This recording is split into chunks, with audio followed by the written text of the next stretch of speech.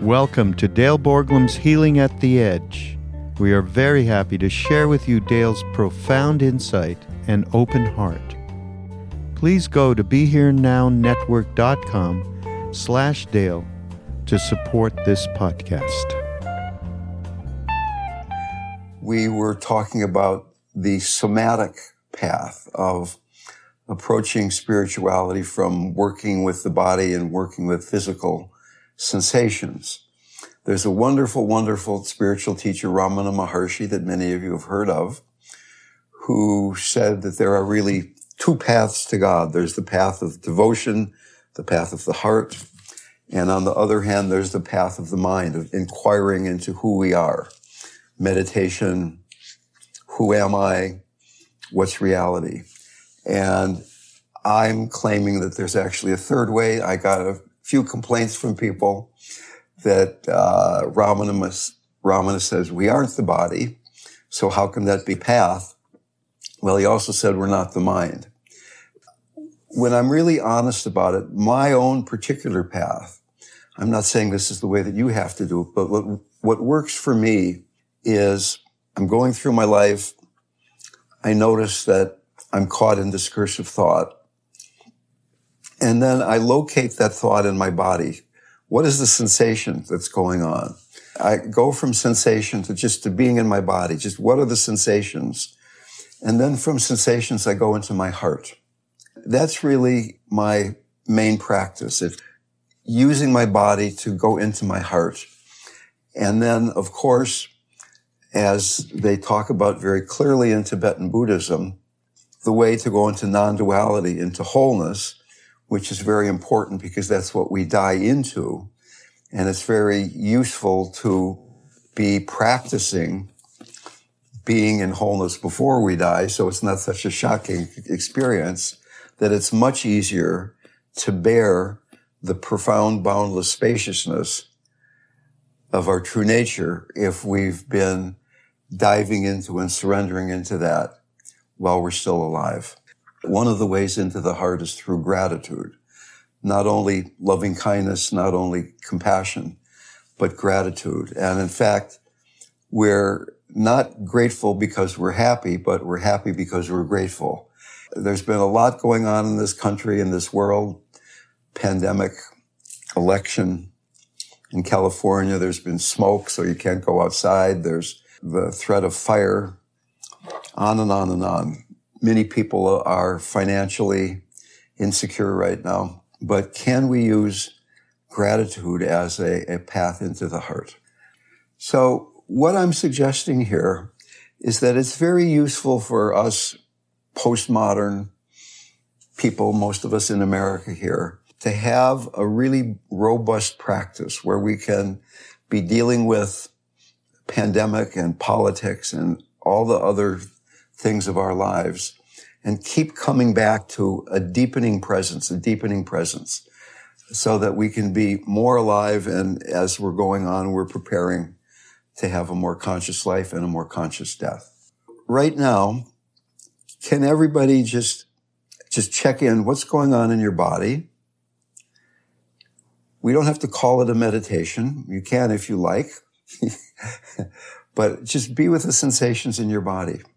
They're changing all the time. Even if there's some place in your body that's painful or tight, if you pay attention carefully enough, it's always changing. It's not a lump. It's a constantly changing series of moment-to-moment sensations. And as you be with what's predominating, can you even then begin to expand to feeling your whole body at the same time? You're not focusing on just one thing, but you're just letting awareness fill the body. One cannot be thinking and being with sensations at the same time. We tend to get caught in discursive thought, believe our thought, and this is a way to gradually train to disengage from being caught in discursive thought.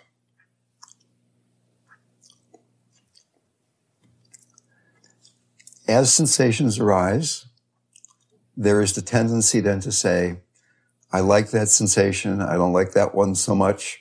Oh, what's going on down there in my lower belly? What's going on in my right shoulder? Can you just be with the changing nature of sensation and even begin then to experience sensation as spaciousness? So that the body on one hand is, yes, flesh and blood and bones and ligaments and all those things. And on the other hand, it's just consciousness being in each cell of the body, just awakeness, spaciousness. And as we experience that, can we then go into the heart, taking a few breaths into the center of your chest,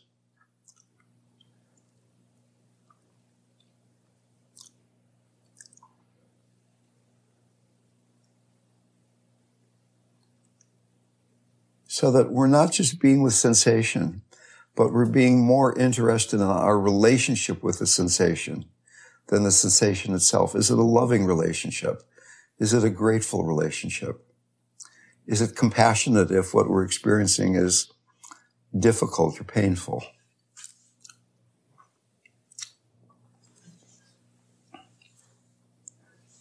The nature of the heart, philosophically in Buddhism, is boundless spaciousness.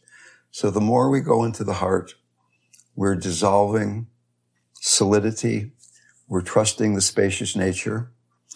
And in fact, the child developmental stage that one goes through to be able to rest in the heart is learning to have appropriate boundaries.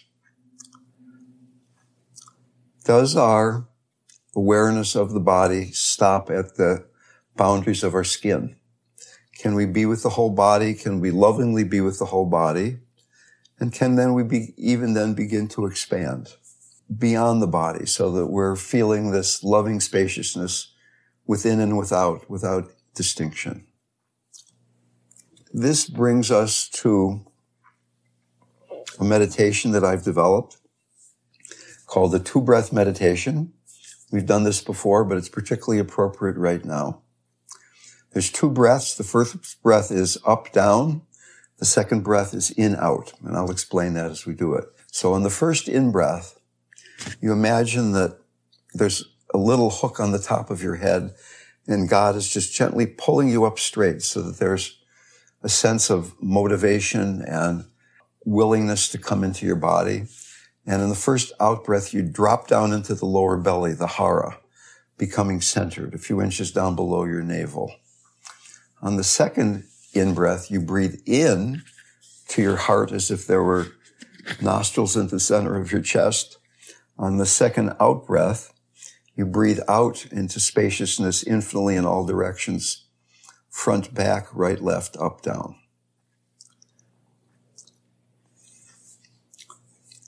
Once again, up on the first in-breath, dropping down, getting centered on the first out-breath.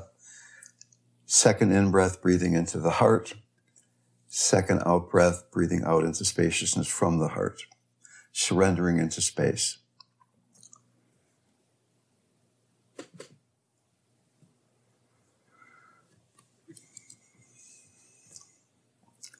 If you've done this for a few minutes and you feel that you have the foundation of being centered, you can skip the up-down and just be breathing into the heart, out into spaciousness, letting go of the motivation and foundation. Breathing into the heart, breathing out into spaciousness.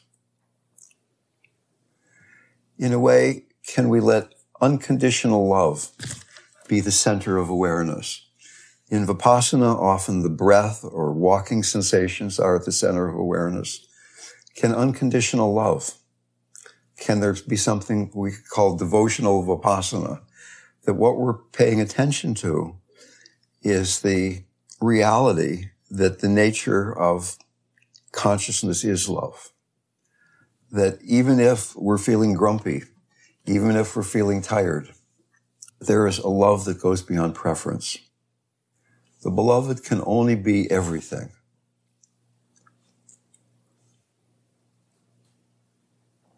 One of the great Christian saints, Saint Teresa of Lisieux, said, "Pray only for God's presence." My Guru Maharaji said, if you love God, you overcome all impurities. It is better to see God in everything than to try to figure it out. So I have a PhD in trying to figure it out. And I don't know how far that got me. Okay, so can we come back into the room and be resting in the heart and have a conversation? Clearly, there are different qualities to the heart. Compassion is one of the most important because it's what allows us to keep the heart open when we're experiencing something that is causing suffering. Compassion is the ability to be open-hearted in the presence of suffering of our own, suffering of someone else's. And compassion is often misunderstood as compassion is something we send to somebody else. But compassion is a state of being. It's compassion with. So, for instance, when I talk about having compassion for Donald Trump, many people grumble mightily and say, why would I forgive him after all these things that he's done? And the reason is that if the notion of Donald Trump closes your heart, you're the one that's suffering. Can you realize all the implications of that expression, Donald Trump, and keep your heart open? It doesn't mean you like him or want to be around him or approve of him, or maybe you do. Maybe it's Nancy Pelosi that gets you all riled up. Whatever example works for you. But eventually, can we get to a place where no matter what concept, no matter what perception arises, we can meet it with an open heart? That was the gift of being around the Guru. She was profoundly open-hearted, completely independent of what the immediate situation was, so that I had the experience of being unconditionally loved, no matter what thoughts were going through my mind. I remember once I happened to get the prime real estate seat of being right in front of Maharaji. We were at one of the temples in India up at Kenchi in the Himalayas. So he was talking to some people and I had his foot in my hand. It was just blissful. I was holding his foot and I was saying my mantra. And after a few minutes, I started feeling how lucky I am. And as soon as I started feeling he started pulling his foot away. And then I quickly let go of I and started saying my mantra again, and he relaxed his foot. And a few minutes later, I said, wow, this is great. I'm really having this wonderful experience. He started pulling his foot away. And it was so clear that as long as I was in this wide open space, there was not really two of us. There was not my hand and his foot. There was just life unfolding. But as soon as I got into me, that was an uncomfortable place for his foot to be in a certain way. We often think of love and compassion as activities that we cultivate, we get better at. But there's other ways to look at these qualities. One of the ways is that they are already our true nature. They can be spelled with capital L's and capital C's, love and compassion. That when we get out of the way, we are love, we are compassion. And another way to look at it is that it's something we can receive. That the Guru, that the deity, that the higher power, that the universe itself is showering love on us each moment, something to be grateful for. In Tantric Hinduism, all form, matter, energy, thought is seen to be the mother. So we have this relationship with the mother.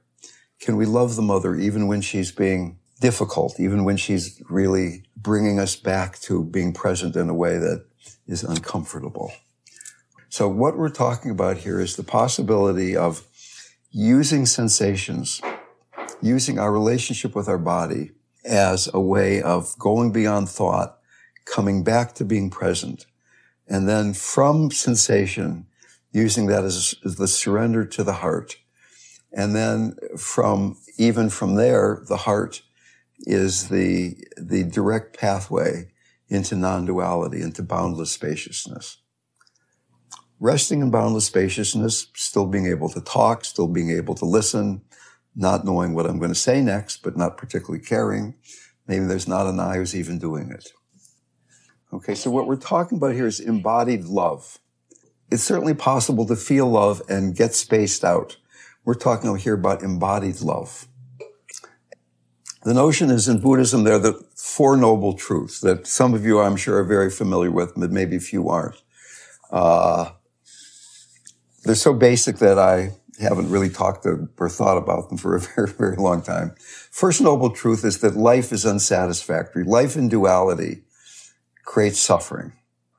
Second noble truth is that suffering or unsatisfactoriness is caused by grasping. Third noble truth is let go of grasping, no more suffering. And the fourth noble truth is the Eightfold Noble Path. Right speech, right livelihood, right concentration, right meditation. And there's four more of them that I have no idea what they are. Okay. Probably some of you know all of the eight. Right contemplation, meditation, concentration. Okay. So you said, you started out there, Veronique, by saying, that reality is causing you to have acidic speech. Or it's not quite how you put it, but you completely let yourself off the hook and blame the external circumstance for why you had acidic speech. And as long as we're blaming the environment or something outside of ourselves for how we're behaving or how we're feeling, that in that moment, healing is not going to be happening. There's this very wonderful slogan in the Lojong teachings of Tibetan Buddhism: drive all blames back into yourself, so that it's our response to what's going on out there that's causing the suffering. That the two people can have the same medical or dental procedure, the same amount of pain. One of them suffers, the other one doesn't. So the first thing, before we even think about what right speech is or isn't, wrong speech or unrightful speech is not because the environment's causing us to do that. And right speech is basically speech that does not cause suffering. Anytime that we have a judgmental thought or words coming out of our mouths saying that's a bad person, even kind of like friendly gossip. I remember my old friend Joseph Goldstein said at one point he decided to do a spiritual practice where he didn't do any gossiping or talking about other people. And he had a hard time finding anything to talk about when he's around other people, right? So he said, all of a sudden I was practically silent. There was nothing to talk about anymore. Some other wise person said something like, inferior people talk about other people, medium people talk about things, and the best people talk about ideas, something like that. And that's kind of judgmental in itself, I think. But if we go back to that two-breath meditation and unpack it a little bit, that first breath of feeling motivated and then dropping down into the belly, being centered, you'll notice that as soon as you're having acidic speech that's not right speech, we're uncentered. We're up in our heads, we're reacting to something, we're caught. There's a sense of resistance in the body. There's something going on in the body that feels unpleasant. I guarantee it. So that this practice of using sensation to get out of the mind, so that like right now, for instance, if you were to think about a political figure that you really don't like, and we're not talking about speech here, we're talking about thought, but it's really the same thing.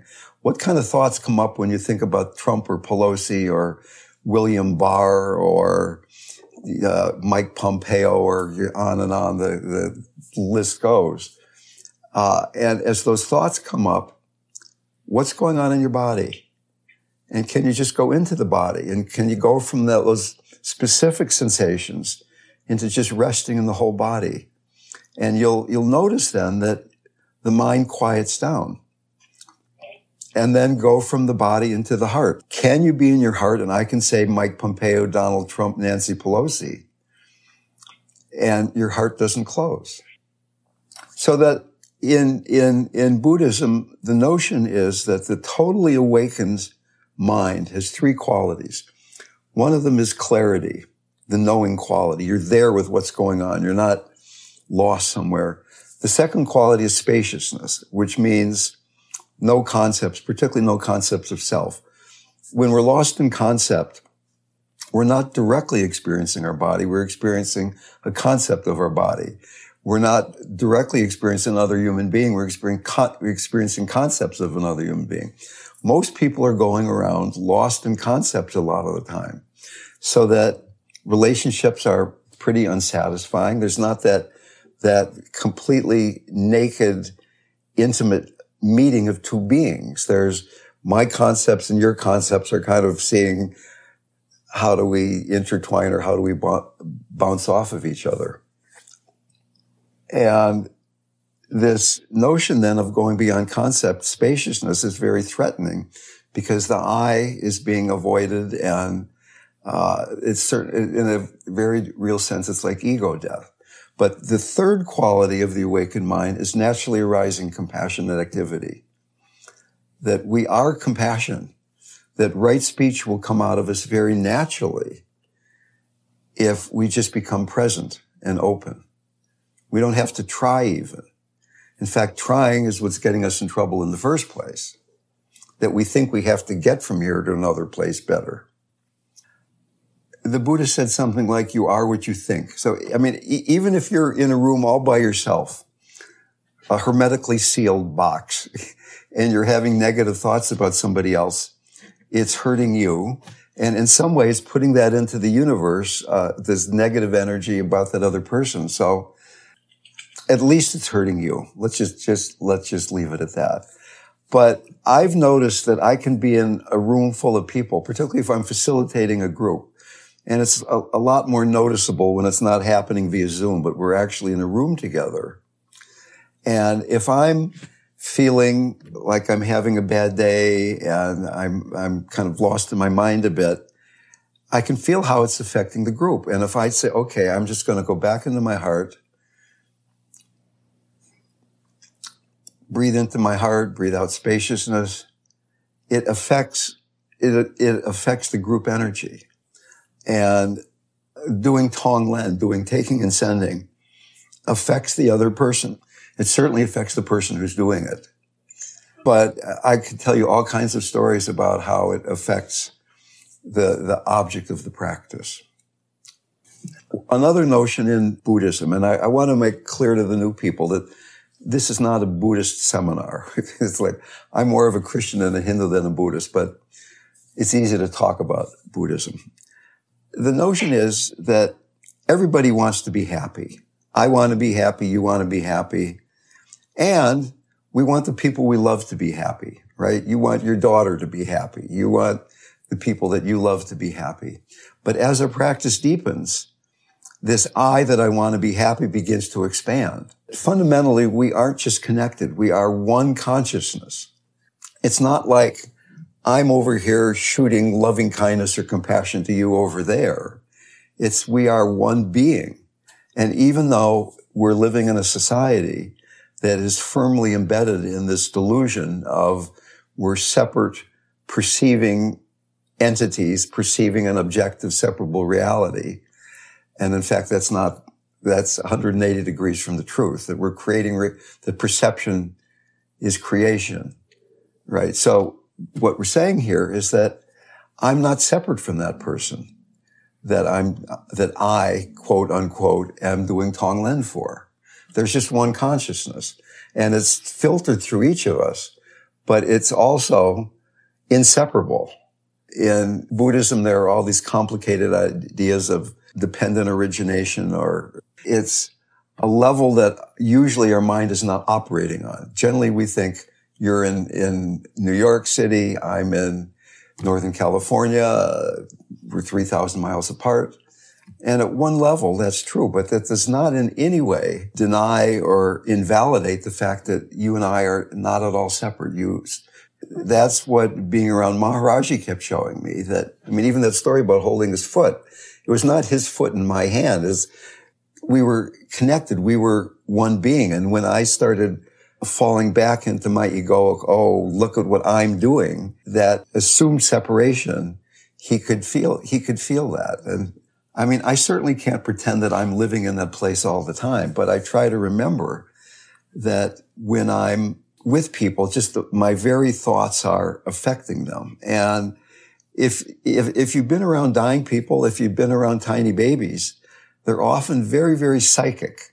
They really know exactly what's going on in the room because they're not identified with their separateness so much. Some dying people with the right kind of support or the right kind of background, as they're approaching death, they're not busy saying, oh, I'm this body, my body is cancer, and what's going to happen with my car and my money and all these things. They're becoming more and more essentialized, and they're becoming more and more resting in that wholeness, which is who we are already. So that in some way, dying slowly and having the support to realize that we are one being is a great advantage, although not always a pleasant one.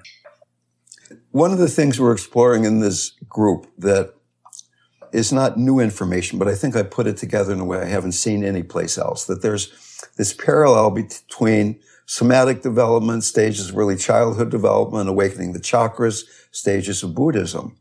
So that as we talked about, and I'm going to do this really very summarized because there's a few new people, but very early, second trimester to about 12 months old, a small child learning to be grounded, trusting, being dependent. And when that isn't happening fully, fear arises. To the extent that you had any kind of trauma, illness, feelings of abandonment, we all did. I had very loving parents. I had certain accidents in my early life that I've talked about before. I'm not perfectly grounded. I'm certain things that arise, fear arises in me. Okay. Then from 12 months to maybe 2 or 3 years old, being centered, dropping down into the lower belly, going beyond guilt and shame, moving from dependence to independence, being able to create in the world, being able to manifest God's energy through us. People in our societies are often going around apologizing a lot, feeling some shame, guilt for who they are, particularly people of a certain generation. Maybe younger people don't do that as quite as much. I don't know. But what we're getting to here is that being grounded, being centered, creates an independent, integrated personality structure that then can bear the spaciousness of the open heart, right? Because if you really go into the heart, the I dissolves there. It's not I'm loving you, but just love is happening. It's certainly possible to go into that love without the foundation, but it's very fragile. It depends on the environment being supportive. But the point I'm trying to get to here is that the energetic lesson that this small child learns between the ages of 5 and 8 in order to have conscious relationship is having appropriate boundaries. If you and I have, here's me, here's my energetic being, here's you. You can be in New York and I can be here and we can be having this kind of relationship. And then I start changing my energy and I start moving toward you. I'll do that right now. It changes the way we're energetically relating. And then suppose we get to that where we're touching. There's me and there's you and there's a point where we're completely meeting. And then like even you suggested, there can be overlap where at the energetic, physical body, energy body level, there's an overlap. And then finally, there's where we completely merge, which happens occasionally through deep meditation or sexuality or whatever it might happen to be. One can begin to practice that merging with other people. When does it feel safe to have you and me and us? Maybe you're driving in a car with somebody, there's somebody in the driver's seat and somebody in the passenger seat. Very often we're each in our individual energetic bubbles. We're not touching each other. Or you're walking down the street in the Upper West Side where you live, and everybody's kind of contained in their energetic bubble because there's so much aggression and craziness walking up and down the sidewalk. But at times, we can choose to merge with other people. You don't even have to say anything. I mean, can each of us right now breathe into the heart? So let me even backtrack. So before we get to the heart, there's being down in the belly. In Japanese, the lower belly is called the har, which means sea of chi. It's where all the energy in the universe goes through us. That's the energy that creates the boundary. Can you breathe into your belly and breathe out a boundary that's as big as your skin? Breathe into your belly and breathe out a boundary that's 12 inches outside of your skin. Can you breathe into your belly and breathe out a boundary that's as big as the room? Doing this is almost like going to the gym. You're creating the ability to have boundaries that are appropriate. Now, I don't go around creating boundaries all the time, but when I'm in a situation where something feels really weird, it's sometimes because I'm not in the appropriate boundary for this particular situation, right? You're around people who are really super aggressive and you're open and something like that. I'll give you an example. I taught a workshop with Stephen Levine years ago, and there was a woman who we thought was going to die at the workshop.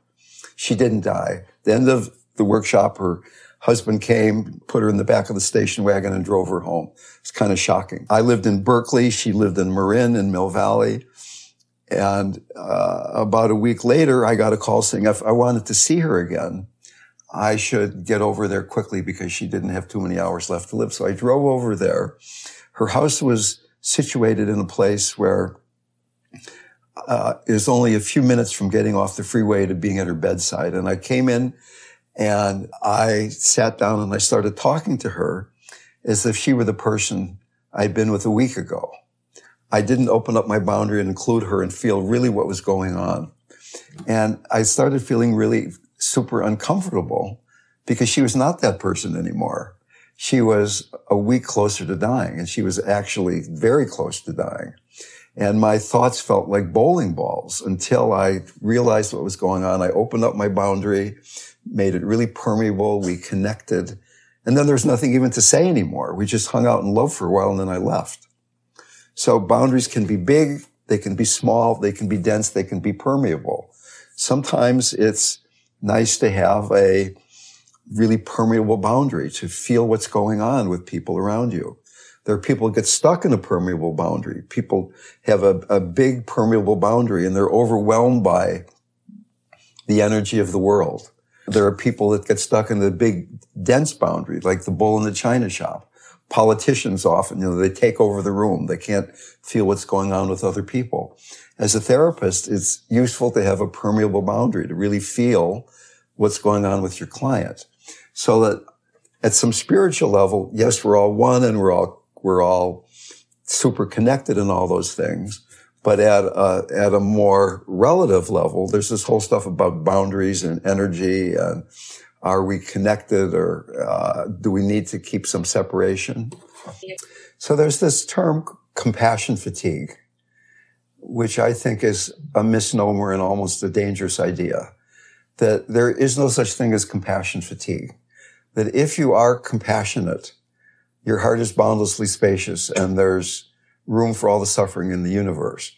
There is something we could call almost compassion fatigue, where we feel somebody suffering and it resonates suffering in us. And we start suffering in relationship to what we're experiencing with this other human being.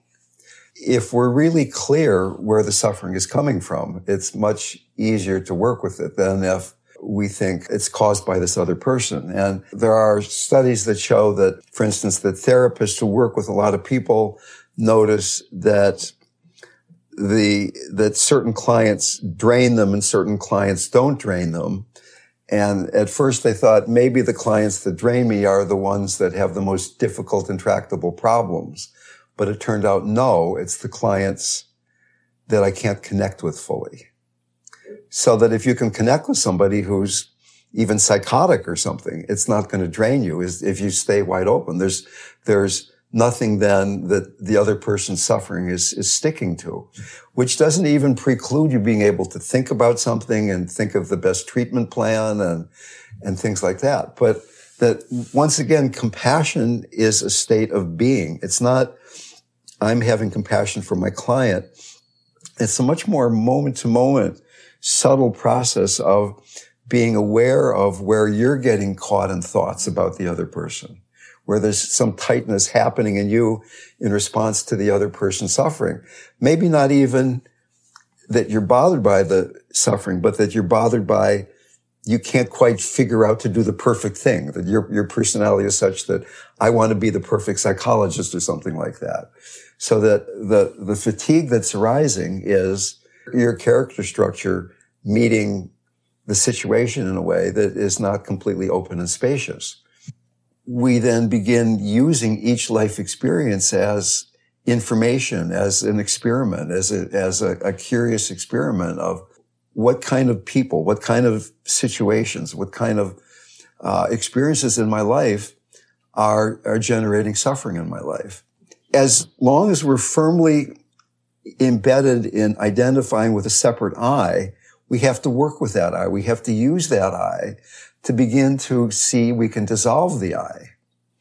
One of my friends who was a Buddhist psychologist said you have to become somebody before you can become nobody. And yes, we are nobody in a certain sense, but as long as we think we're somebody, we have to begin to skillfully, with some effort, work with that faulty assumption. As Suzuki Roshi said, we're all perfect, but there's still room for improvement. So that both of those things are true at the same time. The ego is very persistent, and our job is not to defeat it or destroy it because we can't. But that one way of looking at the spiritual path is understanding what the ego is and what it is not. It's a useful tool. It helps us get through life, but it's not who we are. It's like we're breathing, we're thinking, we're egoing, we're eating. It's a verb. It's something that we do. And there is this profound delusion of separateness that we're working to dissolve. And it's very challenging because it's directly confronting our fear of death.